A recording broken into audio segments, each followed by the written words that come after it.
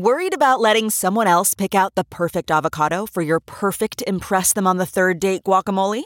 Well, good thing Instacart shoppers are as picky as you are. They find ripe avocados like it's their guac on the line. They are milk expiration date detectives. They bag eggs like the 12 precious pieces of cargo they are. So let Instacart shoppers overthink your groceries so that you can overthink what you'll wear on that third date.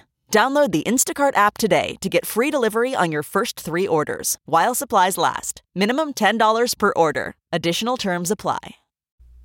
So 4 subpoenas were just issued by the House Select Committee investigating the January 6th attack on the Capitol, the insurrection.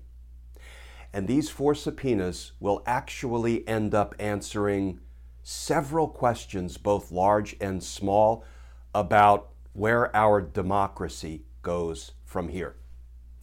Let's talk about that, because justice matters.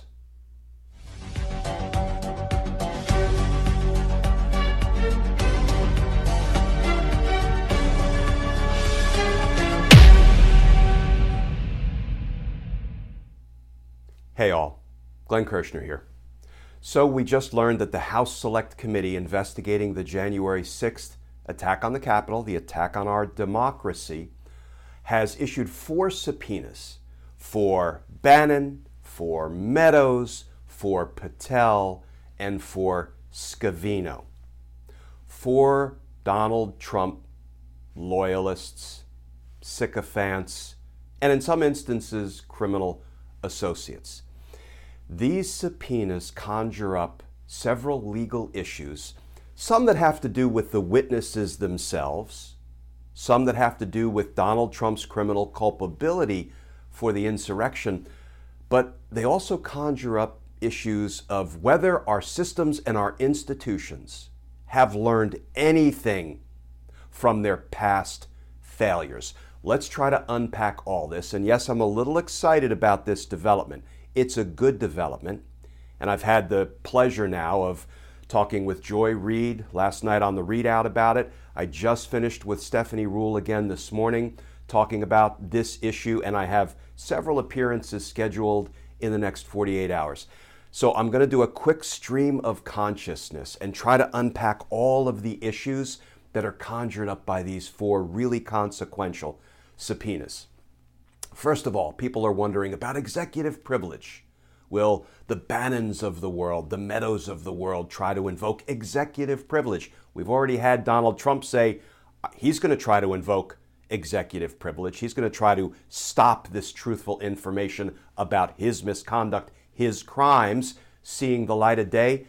The executive privilege dog won't hunt for 3 reasons. 1, Bannon wasn't even an employee of the federal government at the time these events unfolded. So executive privilege can't apply to the communications between he and Donald Trump.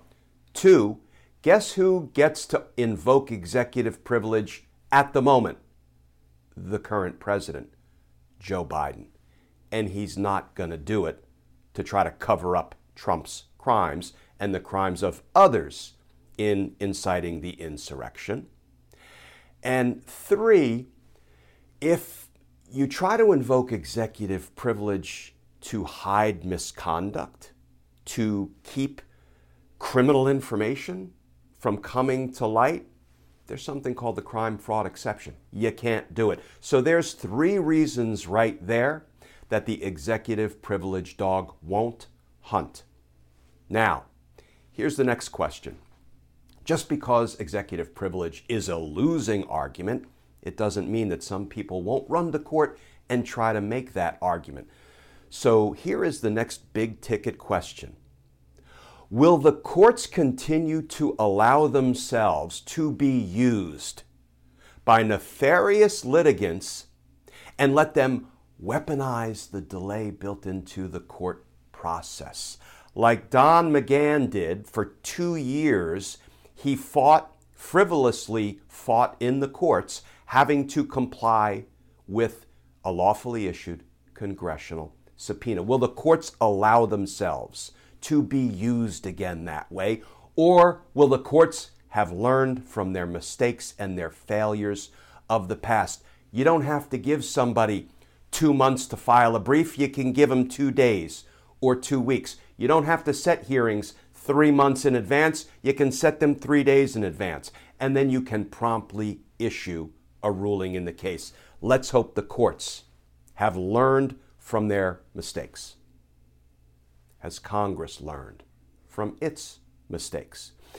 When Congress would issue subpoenas to Trump administration officials previously, these Trump administration officials would just thumb their nose at Congress. They would treat this as, party invitations that they could politely or not so politely reject.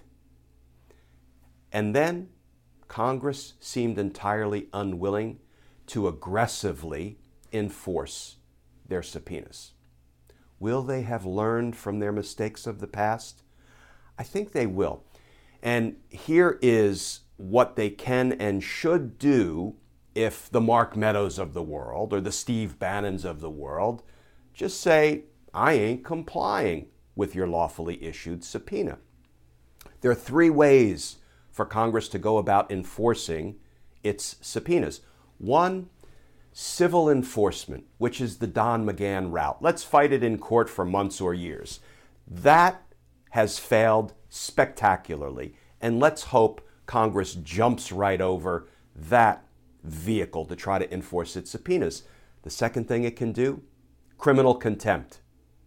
And it couldn't do that under Donald Trump and under the tenure of Bill Barr as a corrupt attorney general, because criminal contempt takes the cooperation of the Department of Justice. They refer the failure of a witness to comply with a subpoena to Congress. To the Department of Justice.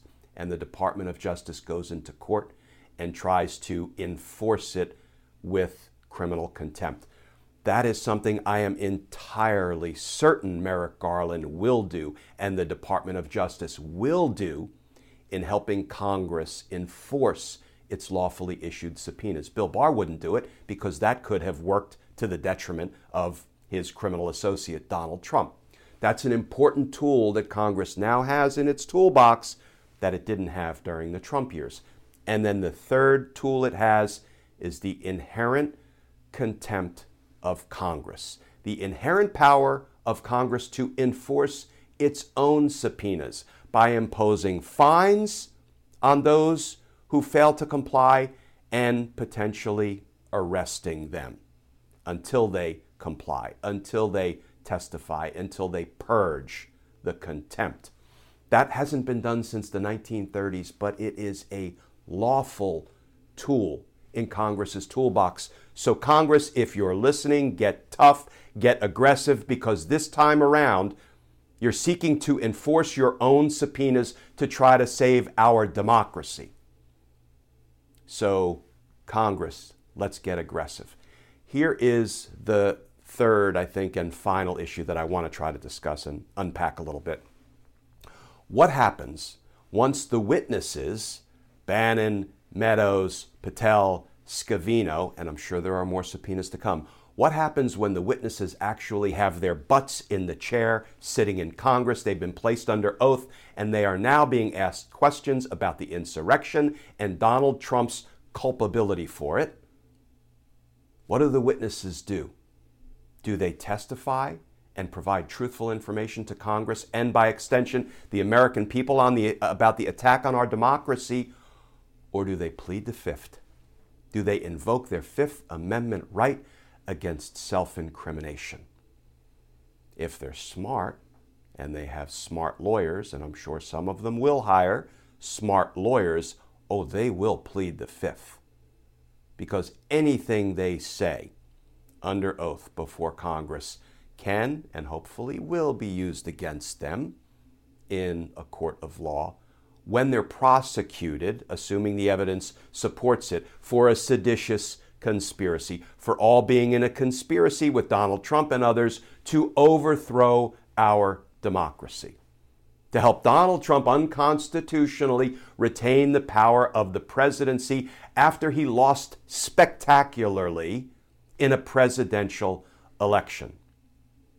So when push comes to shove and their butts are in the chair, I predict they will invoke their Fifth Amendment right against self-incrimination. And that's fine.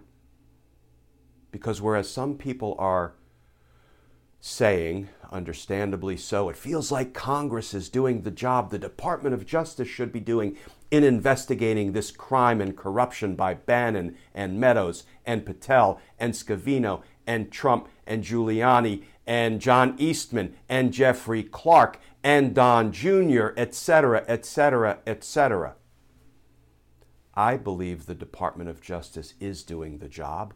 I believe the Department of Justice has already put before the grand jury lots and lots of witnesses on Donald Trump's criminal responsibility for the insurrection. We just haven't heard about it yet. I could be wrong, but I don't think I am.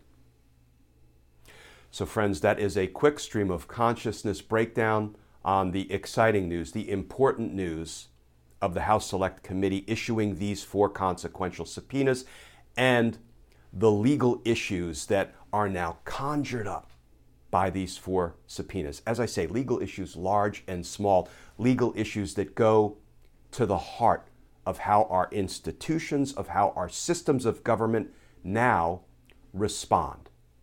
And boy, do I hope they've learned their lesson from their failures of the past. Congress's failures of the past, the court system's failures of the past, the Department of Justice's failures of the past. Do they have the capacity to learn and to go hard after protecting our democracy? I think they do. I hope they do. Because justice matters. Friends, please stay safe. Please stay tuned. And I look forward to talking with you all again tomorrow.